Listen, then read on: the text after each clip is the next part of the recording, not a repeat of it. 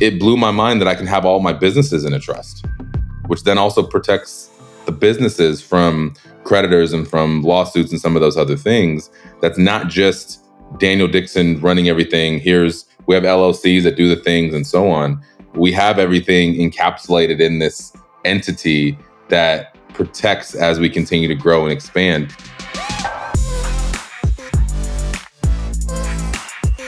Welcome back to the Color Money Podcast. Today's a great episode. I have a friend, a coach, another balded and bearded man on the podcast with us, Mr. Marc Dearth. Now, I was connected with Marc through my coach and mentor, Brett Tanner, probably, Marc, 2.5 years ago? Something Correct. Like that. And it was all built around estate planning, trusts, things that honestly I knew absolutely nothing about. Now, Marc has spent his entire life helping people. His law practice is always focused on complex planning and maximizing the peace of mind through tax savings. So Marc is a founding partner of Dearth Law, and he is the person that we're going to talk about today. And we're going to talk about the things that I would argue I had no idea. And I think that a lot of people out there, specifically people inside of our community, have no idea what a trust is or why set up a trust or how you set up a trust or any of those additional things. And so I'm really excited about this conversation because if you work your entire lifetime to build up this empire and you don't have the proper protections in place, then as we pass this thing off or as you get sued or as this craziness in life happens, it can all go away if we don't have the proper protections in place. So Marc, thank you so much for joining us today. I'm excited to have this conversation. Thank you guys for having me. Looking forward to it. All right, Emric. So I know we were talking about offline a little bit. Emric said, Marc, I need to get on your calendar. I want one of these appointments. And so I want to bring back what we were talking about originally about being 43 versus 45 and the importance of insurances and some of those differences. Emric, if you could say what you said, and then Marc, I want to have that conversation with you on what the difference is with those different age ranges and why it's important to get these insurances and start this asset protection stuff early.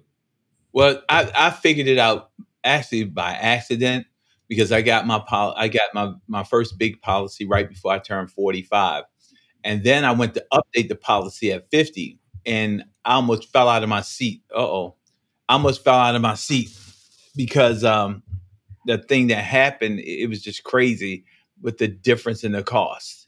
And I was like, more people need to have to learn this before they get to my stage in life. And that it was just huge. It's mind altering, just the difference. Now, Marc, if you could talk a little bit with us about when we think about all the things your firm does, I know your firm does everything, like literally everything. But when we talk about trust, estate planning, and asset protection, let's start with asset protection. What are the different vehicles or what are the different ways that we use asset protection? Why is it important? Why do people need to pay attention and put these things in place right now before it's too late? Well, and I think, the old saying, it was one that I love to talk about is, best time to plant a tree was 20 years ago. The second best time is now. The idea of starting early is generally preferable. I mean, I think it's where most attorneys screw up the process is particularly in the trust and estate spaces. They talk about dying and what happens and everything else. Well, the reality is sitting here at, 45, even 50, even 65, like dying is mathematically the least likely thing to happen in the next 5 years. And so we want to be more mindful of the other important planning items, asset protection, privacy, which is separate and distinct in the, leading edge of asset protection, tax minimization, all the other things that we can do that provide meaningful benefits today to have that plan.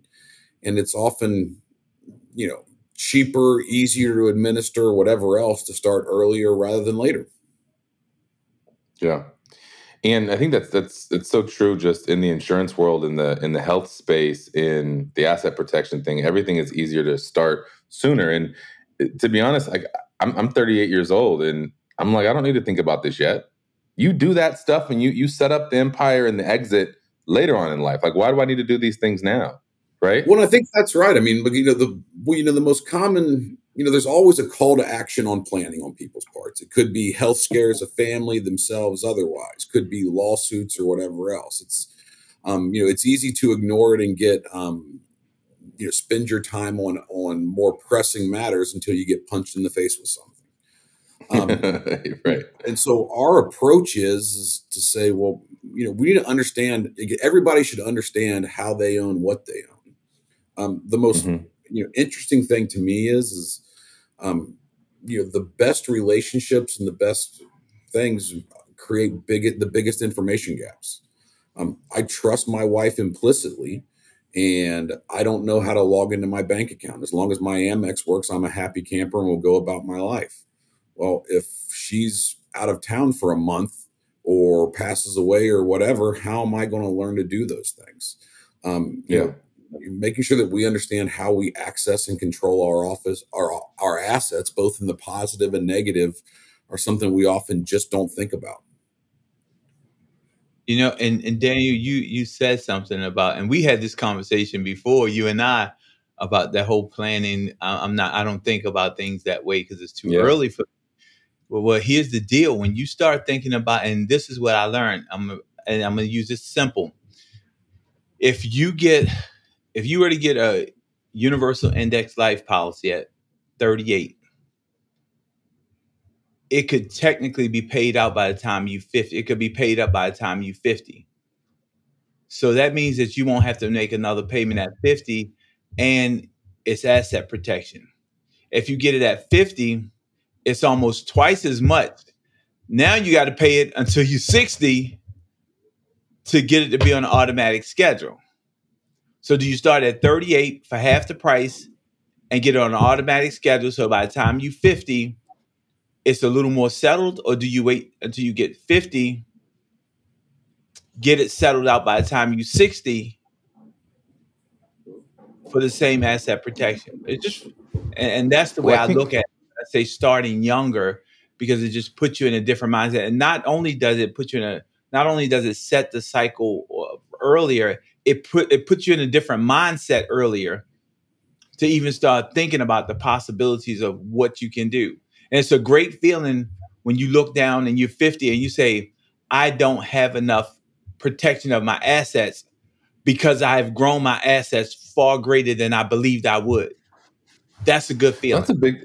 that's a big conversation. I think when Mark and I first started going through this was a conversation we had is just the thought of being younger and being immortal. And I'm not going to die tomorrow. Like, I'm good. We're good. Like, no. I got 10 more years at least before we have any health issues. And thinking about how do we, again, start this journey younger. And I think, Mark, one of the things that you did incredibly well was we sat down and we would spend hour and a half, 2 hours on the phone walking through the understanding for my wife. Because to your point, as long as your Amex works, you're good to go. But what happens then when the Amex doesn't work? Where do you go first? And that was a lot of what we talked about, is understanding that your partner knows, do we have a succession plan that if we do get hit by a bus, we've mapped out and we've outlined inside of our entities, inside of our world, what your spouse or what your heirs need to do, where they need to go, how they need to do the things, so you know where to go pay the bills so you can still use your Amex card, right?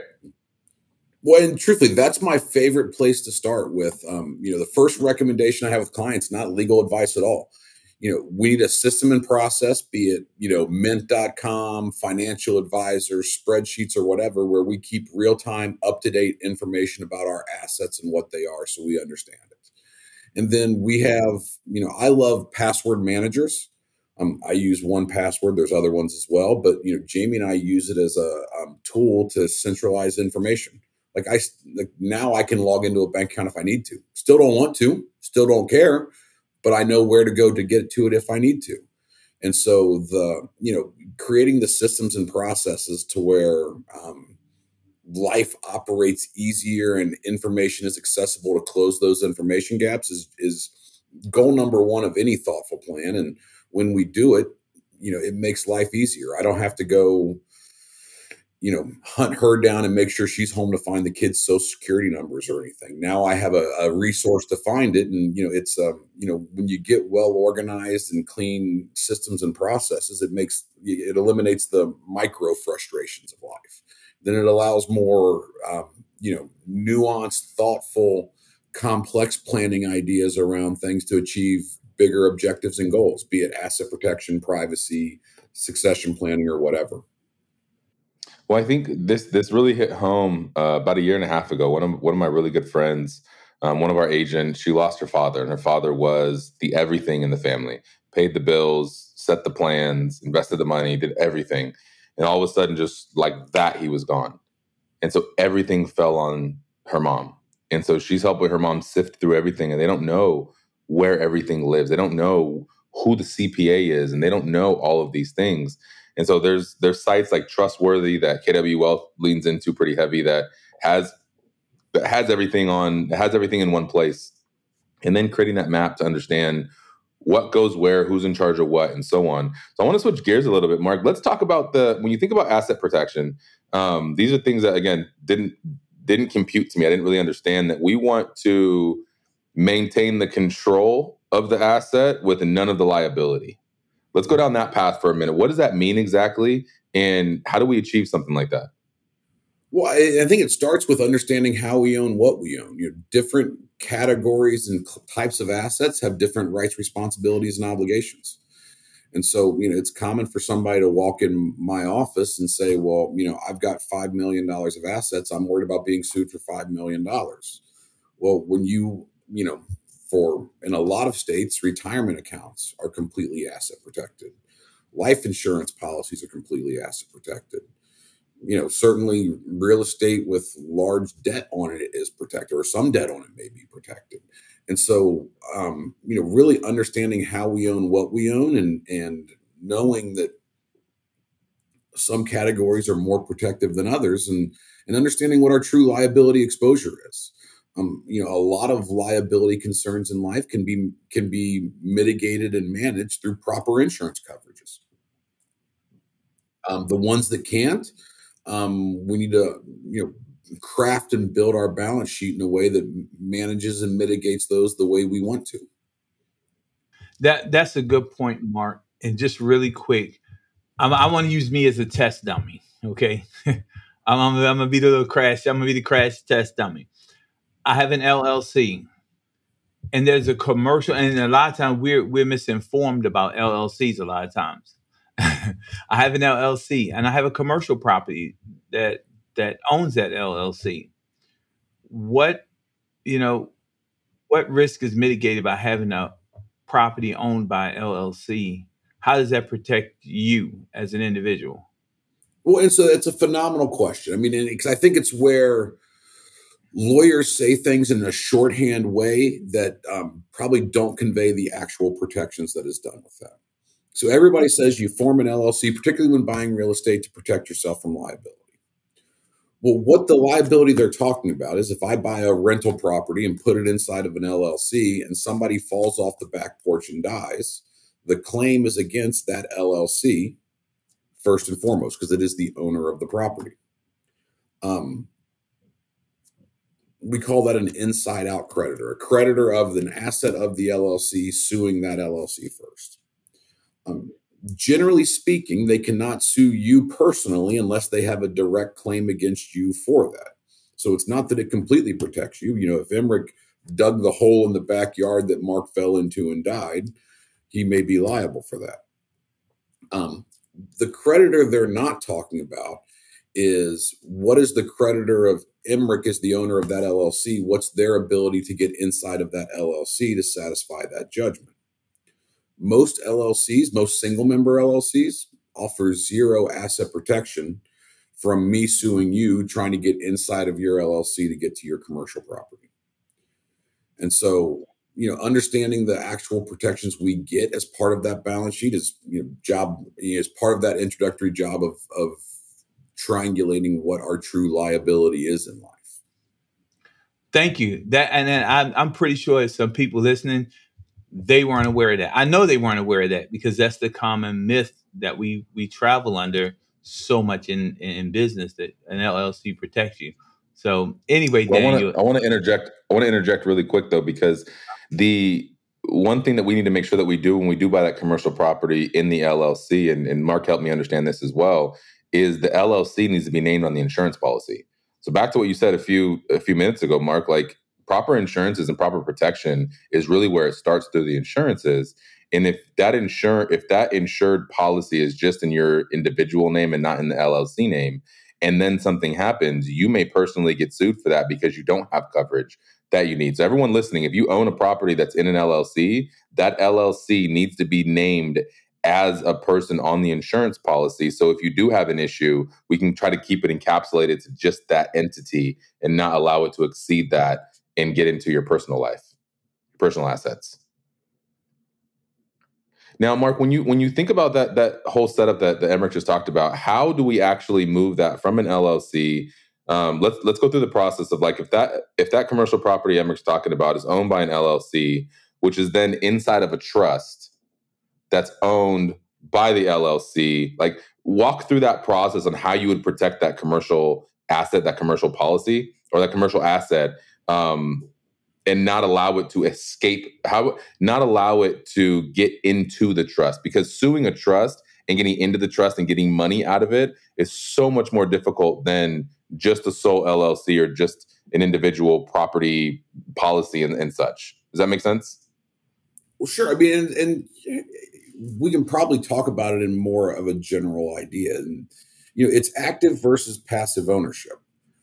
There is if Marc owns a LLC that owns a commercial property and Marc is the one property managing it or whatever else, there is always the concern that even if the primary claim is against the owner of the property, there's a secondary claim against the operator.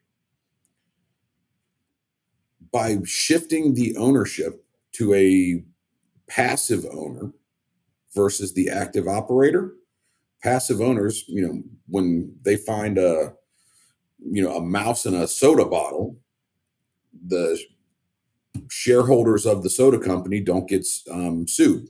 They are passive shareholders that aren't involved in the active operations. Same thing, planning 101 can be, if Marc is the active operator, put the assets in spouse's name, because spouse has protections, because a creditor of Marc is not a creditor of my spouse. Trusts are the more advanced way of doing that, where instead of just taking it off of your balance sheet onto your spouse's balance sheet, you take it off of both of your balance sheets and move it over to a different structure.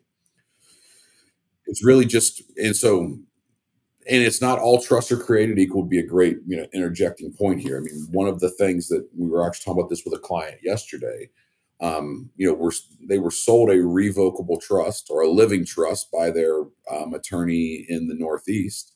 They thought they had asset protection with that structure.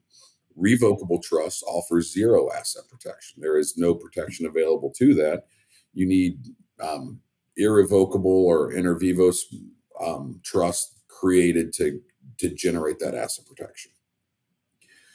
And so it's one of the fun things that we get to do is you chop up what a client has and figure out what the best path for them and their balance sheet to it is. Oftentimes, where skies are blue, but we're being protected for the future. Shifting things off balance sheet to spouses or trust do come into play often. And it's a simple thing to understand. Again, the creditors against Daniel are not the creditors against Rocio, who's my wife. It's different. And so by being able to move these things around like that allows that protection to where you want to control everything and own nothing. The trust owns everything. And then we have beneficiaries of the trust that make the decisions on behalf of the trust, to where Daniel Dixon does not own anything really at all on paper. And listeners, I want you to understand, I kind of get it. And Marc and I have had this conversation probably, Marc, 6 times? I'm like, no, just start over again and then walk me through that. Like, this is not this is a very complex concept that I always want to know, what are the people 10xing what I'm doing or doing in life? What does that look like, and what are they achieving, and how do they protect these things? And then we're not going to get into it today, but that then also goes into inheritance tax and how the trust pays and how we can escape some of the tax liability for your heirs in putting everything together.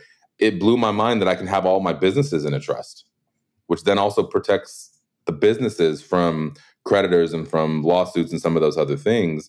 That's not just Daniel Dixon running everything. We have LLCs that do the things and so on.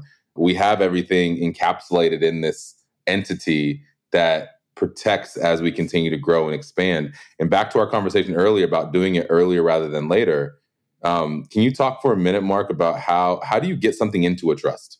If you take these people's real estate businesses or their flipping businesses or some of the properties that they own, when we move that into a trust, how do we do it at the least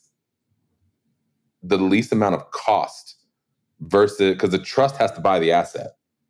And if the trust buys the asset early, the value of the asset is lower than if the trust buys the asset at a later date, right? Well, it's like, I mean, typical lawyer answer in that it depends, right? You know, generally speaking, you have to sell or gift an asset into a trust. That sale or gift is done at, is valued at fair market value. And so there are limits on how much you can gift in life. It's currently $12.92 million. I think that's going to be $13.61 million next year with the inflation adjustment. That number is a political football that is, historically jumped around, and there's fear that it drops down to $6 million per person in 2026. But I mean, as a general proposition, the earlier you do it, the lower the value of the asset is. Right. Now, let's switch gears really quick. And as we're getting ready to wrap this up, let's talk about the estate. We've talked a little bit about trust and moving things into trust. Let's talk about estate planning. Let's talk about the importance of estate planning and why we need to forward think and why we need to create these. I think one of the powerful conversations we had is, Daniel, if you and your wife die, who's in charge of the estate? Who's making the decisions? How much money do the kids get? Do all the kids get money equally?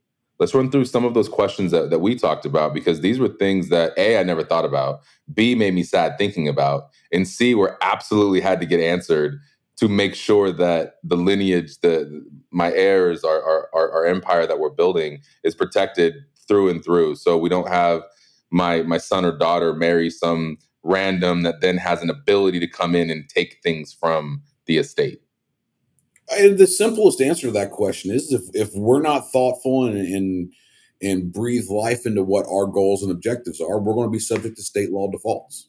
Those state law defaults are almost, absent a real lucky turn of what our wishes are never going to be consistent with what our values and objectives are. And so go deeper on that a little bit. What do you mean by that? Well, I mean, general proposition is state law defaults are going to be outright distributions to people. Outright distributions just turn the money over to whoever the recipient of it is.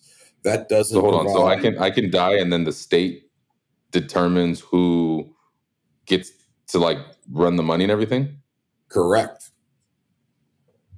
And different states have different hierarchies and different people of who can be in charge. And, ultimately there's no substitute for putting in what Daniel wants in Daniel's plan. And if, doesn't matter that, Marc Dearth is number one in priority in whatever state that is.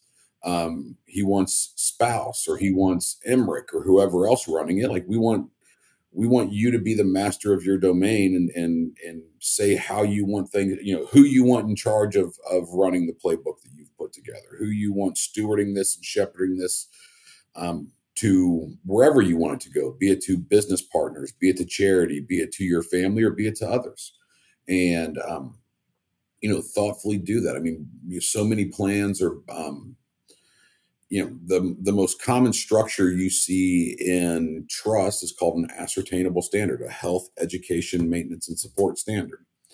It is nearly ubiquitous in the planning world because its function is to take limited assets and last as long as possible by distributing it out for people's baseline needs. When you add any modicum of wealth in that, that's the term that gives rise to trust fund baby, trust fund mentality, trustafarians. It's a disincentivizing goal or a disincentivizing option, because if I'm successful enough to meet my baseline health, education, maintenance, and support needs, the trust is required to give me money. Well, most creators of wealth, don't want to incentivize lack of achievement. They typically like to reward it rather than penalize it. And so coming up with a plan to navigate that and, create the asset protections. I mean, one of the things my wife and I talk about all the time is my boys are 16 and 12. Like, we want nothing more than to create a legacy and a generational wealth for them. But we don't want them to be able to do something stupid and at 25, 35, and 45 and lose what we've worked a lifetime to create. And so, creating our plan and talking about, how we want it to work and who we want in charge and how we want to steward that is, it's not always fun. Sometimes you got to eat your vegetables and knock out the block and tackle planning along the way, right? Mm-hmm. And so, Mark, when you're having that conversation, right? A lot of us, we make emotional. We're having an emotional conversation, and how do you? And I'm saying you particularly. How do you help people remove the emotion from that and come back to practicality? Because that's a really emotional conversation when you're doing that type of planning and putting those things in place. And it's not, it may not be popular to put one person in charge as opposed to another person, and you have to take the emotion out and just come back to practicality. Well, I mean, and so two of my favorite sayings, I would say, are tenets of how we approach things. Number one goal should be pick good people, give them the ability to make good decisions. I love panels. Different people can have different perspectives on what a creator of wealth would want.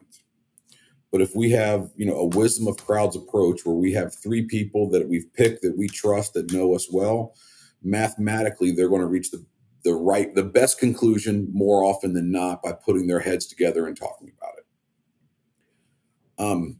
Two is, I'll say probably 3 points. Two is sunlight is the greatest disinfectant. Like, talking about it and being open and honest rather than hiding away from it and avoiding uncomfortable conversations is by far and away the best approach to planning of any sort, whether it's business decisions, personal estate planning, or whatever else. Open, Getting honest married, communication is the all of those foundation of things. every relationship. What do you say, Daniel? I said getting married, all of those things. Sun Exactly. is the best disinfectant. Like, have the tough conversations. Let's talk about what we want. Let's talk about what it looks like. Let's talk about what our needs are, and so on. I'm sorry. Go ahead. And then, on top of that, you try to do it with levity and logic. I mean, it's, like, nobody gets out of this place alive. We're all going to pass away someday. Like, we can leave it to state law defaults because we want to be emotionally avoidant and miss the topics of conversation, or we can tackle it head on and let it be an empowering process to say, we're not going to, settle for state law defaults for our family. We're going to demand better of our the legacy that we're creating and design something that is robust and material, not flimsy and weak. Yeah. We had this stoked a conversation in our household with my children lately, where it was like, all right, well, if mom and dad pass, do you guys think everything should be split equally? Well, no. Well, why not? Well, because what if so and so is working harder than so and so? Do they get more of the estate? Do they get more of the money and of the inheritance, or are we splitting equally, or is there a hierarchy in it? What if someone has? Well, this is one of the things Brett was talking about as well with me. Is what if someone has drug problems? Does that mean they're out, or are we going to pay for some of rehab exactly? And again, these are questions that have never flowed through my brain, and not something I would need to think about my 12 and my 10-year-old, my 5-year-old being drug addicts, and whether or not they have access to all the stuff that I built over my entire life. And how do we avoid giving them access at 18? Is it 35? Is it 30? Like, so you just create these mile markers in these questions. And I think one thing that you did really well, Mark, is give us the grace to say, hey, this is not set in stone. This is an intention, and then we're going to map this out today, and we're going to revisit this every couple of years and see, do we need to change somebody on that panel that's the decision-making person? Do we need to pivot based on what colleges we want them to go to? Or is a 4-year college the same as a trade school? Like, just all of these things, it's not set in stone, and it's not here set it and forget it forever. But this is a baseline to make a decision and then lean into it for a little bit and then start pivoting and growing through that process. It's like I paid you to tee up one of my other favorite sayings. Don't let great be the enemy of good. As Daniel Dixon and I talk today, it is impossible for us to solve 50 years from now. The most mathematically likely situation is that we're sitting here 3 years today, 5 years from today, 10 years from today, looking back wistfully on all the things that we thought we knew that we didn't as young men, right? And so let's get a plan in place that works in the, for 5 years, for 10 years, for 3 years, knowing that the most likely outcome is that we're going to get a chance to come together and revisit it and fine tune and improve going forward. And that is estate plan. That is approach to balance sheet for asset preservation, tax minimization, and everything else. It is a lifelong journey and undertaking to do it as best we can. And so often clients let great be the enemy of good and just not start down the path because it's such a daunting process. Yeah. And that's one of those things where I believe that a lot of times it just comes from fear of loss. You don't want to lose. You don't want to lose things. You don't want to lose assets, or you don't want to lose control, or you don't want to have a loss. So either sometimes you don't do anything, or you make your mind up to do something without wise counsel, and it's not the best decision because you're operating from scarcity rather than abundance. And then you said something great where seek progress. Basically, you said seek progress, not perfection. It's never going to be perfectly right, but it's got to be better than what it was before you started. I might steal that line: seek progress, not perfection. Emmerich has a lot of great one-liners and quotes, and I don't know, Emmerich, give us another one. Do you have another one off the top of your head right now? Come on, I know it's there. You know what? And this falls right in line with this. You do the things today other people aren't willing to do, so you can do the things tomorrow other people can't do. That's for you, Daniel. I love that, especially where we're at in the industry right now. Is a lot of people don't want to do what everyone else is unwilling to do right now, and it's important. And I would say, you got to say next year they won't be able to do it because you're so far ahead of them they can't even catch up. That's the goal, isn't it? Well, as we're wrapping this up, Mark, I mean, thanks, listeners. Like, I recommend you go listen to this episode 2 or 3 times because there's so much in it. And what I did when I met with Mark and when I've met with a couple of my mentors, my wealth coach, some other folks, is I'd get concepts and then I'd go Google and research.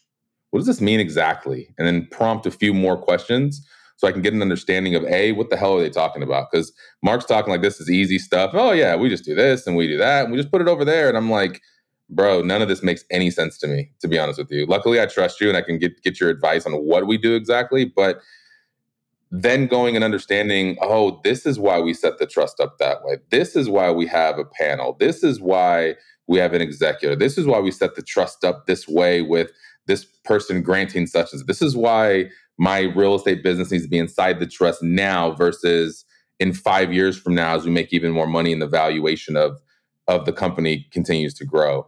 So re-listen, take notes, Google, research. Obviously, I'm here. I mean, I don't know all of it, and I'm certainly not an attorney, but I'm here to support and help and answer questions and make intros and do the things because this is where I know we talk a lot about mindset and a lot about generational wealth and what we're trying to achieve with this podcast, but this is truly one of the most important pieces of all of it. Because if this shit isn't done right, then it is all going to go away from everything that we worked so hard to create over the years.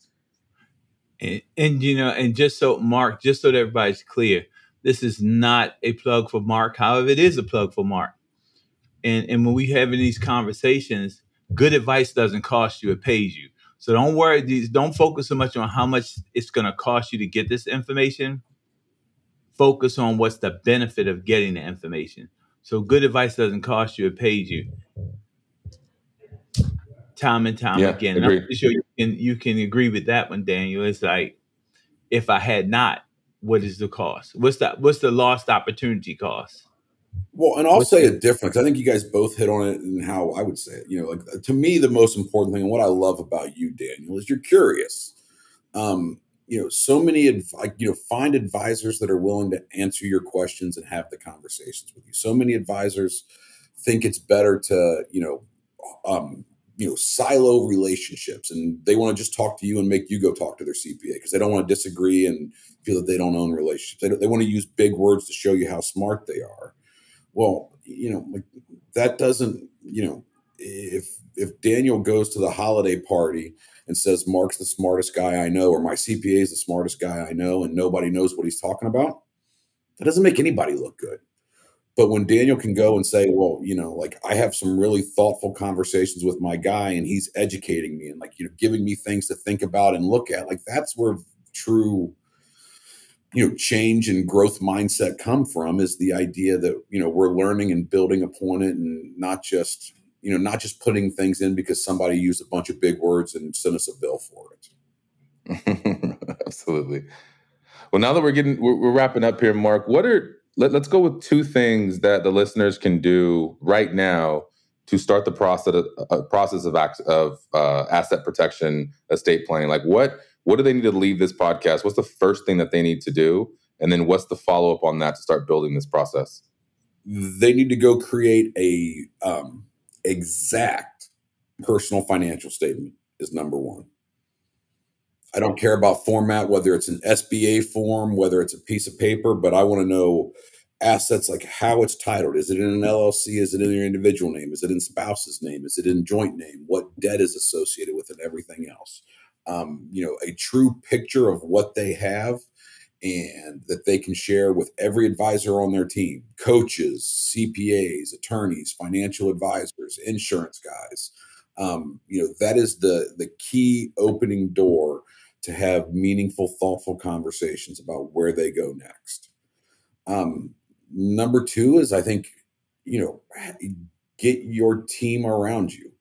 That team almost typically starts with having a good CPA. And it's not just the H&R Block guy preparing our tax returns, somebody who's thoughtfully engaging with us on our things. It may, from there, it can be attorney next. It can be financial advisor. It can be insurance guy. But build your tribe around you of your advisors who are looking out for you. And don't find the guy who does legal work, CPA, insurance, and just changes hats to sell you something different. Find people that are independent, that are taking care of you, not trying to sell you something. Cool. I think that I would add one more thing is make sure that your insurances, A, have enough coverage in the different silos, and B, that we all have an umbrella policy that can encapsulate a lot of the risk through. We talked about, what if I don't get an accident? So we'll use my wife, for instance. What if she drives and she hits somebody in a Bentley or a Ferrari or something crazy? Do we have enough protection inside of these policies? Not just our typical collision policy, but then escalating that through an umbrella policy to absolve all of the risk and not allow it to leak out into these other things that we have. And I'll say, it's a great tag on to that. I don't necessarily subscribe to this, but I think it's a good general rule. There is a school of thought in the world that you get a $2 or $3 million umbrella policy because there's never a lawyer who wouldn't take a $2 million check to walk away. I think that's probably true 80% of the time, but it's a good rule of thumb as a starting point. Good stuff. Emric, any last words? No, my last word is make an appointment. Figure out where you have to figure out where we are. Find a trusted professional and schedule an appointment as soon as possible. Don't worry about do you have things right. Don't worry about do you have things together. What you have to worry about is, do you have a person who can trust to guide you in the best direction? Good advice doesn't cost you, it pays you. Yeah, agreed. And Marc, I don't know what your capacity looks like, but I'd love to get you more and more of our listeners and people inside of our community to help protect this and grow this. So if you guys are interested, just message me on social. I'll create an intro, connect with Marc's people, and see if we can start the journey of protecting the things that we have. Awesome. Well, thank you so much for this conversation, Marc. This was incredibly impactful. I know you mean so much to me and my family and what we're doing and the questions I can bounce off of you and how you have these trusted advisors that really want to teach you and not just send you an invoice. And I appreciate that dearly. Appreciate our friendship. I appreciate that we look very similar. Definitely. I think we could be brothers, right? At least. I'm definitely the older brother with the extra gray. There you go. I appreciate the conversation. This is super important, and I think for a lot of the listeners, your immortality can be your biggest problem. So think forward. Think 10 years, 20 years, 30 years down the road. It's difficult for us young folks. Me and Emmerich have gotten in arguments about this because it's difficult for me to see 20, 30 years down the road. But if we plant the right seeds today and we do the right things today, it's going to make everything so much easier as we continue on this journey of success and growth and expansion. I appreciate you guys. Thank you so much. And until next time, friends. Thank you, guys. This was fun. Appreciate you all. Thank you, Marc. Thanks, Daniel. Follow the Color of Money podcast today and get notified when new episodes are released weekly. Be part of this transformative listening experience. This podcast is for general informational purposes only. The views, thoughts, and opinions of the guest represent those of the guest and not KWRI and its affiliates, and should not be construed as financial, economic, legal, tax, or other advice. This podcast is provided without any warranty or guarantee of its accuracy, completeness, timeliness, or results from using the information.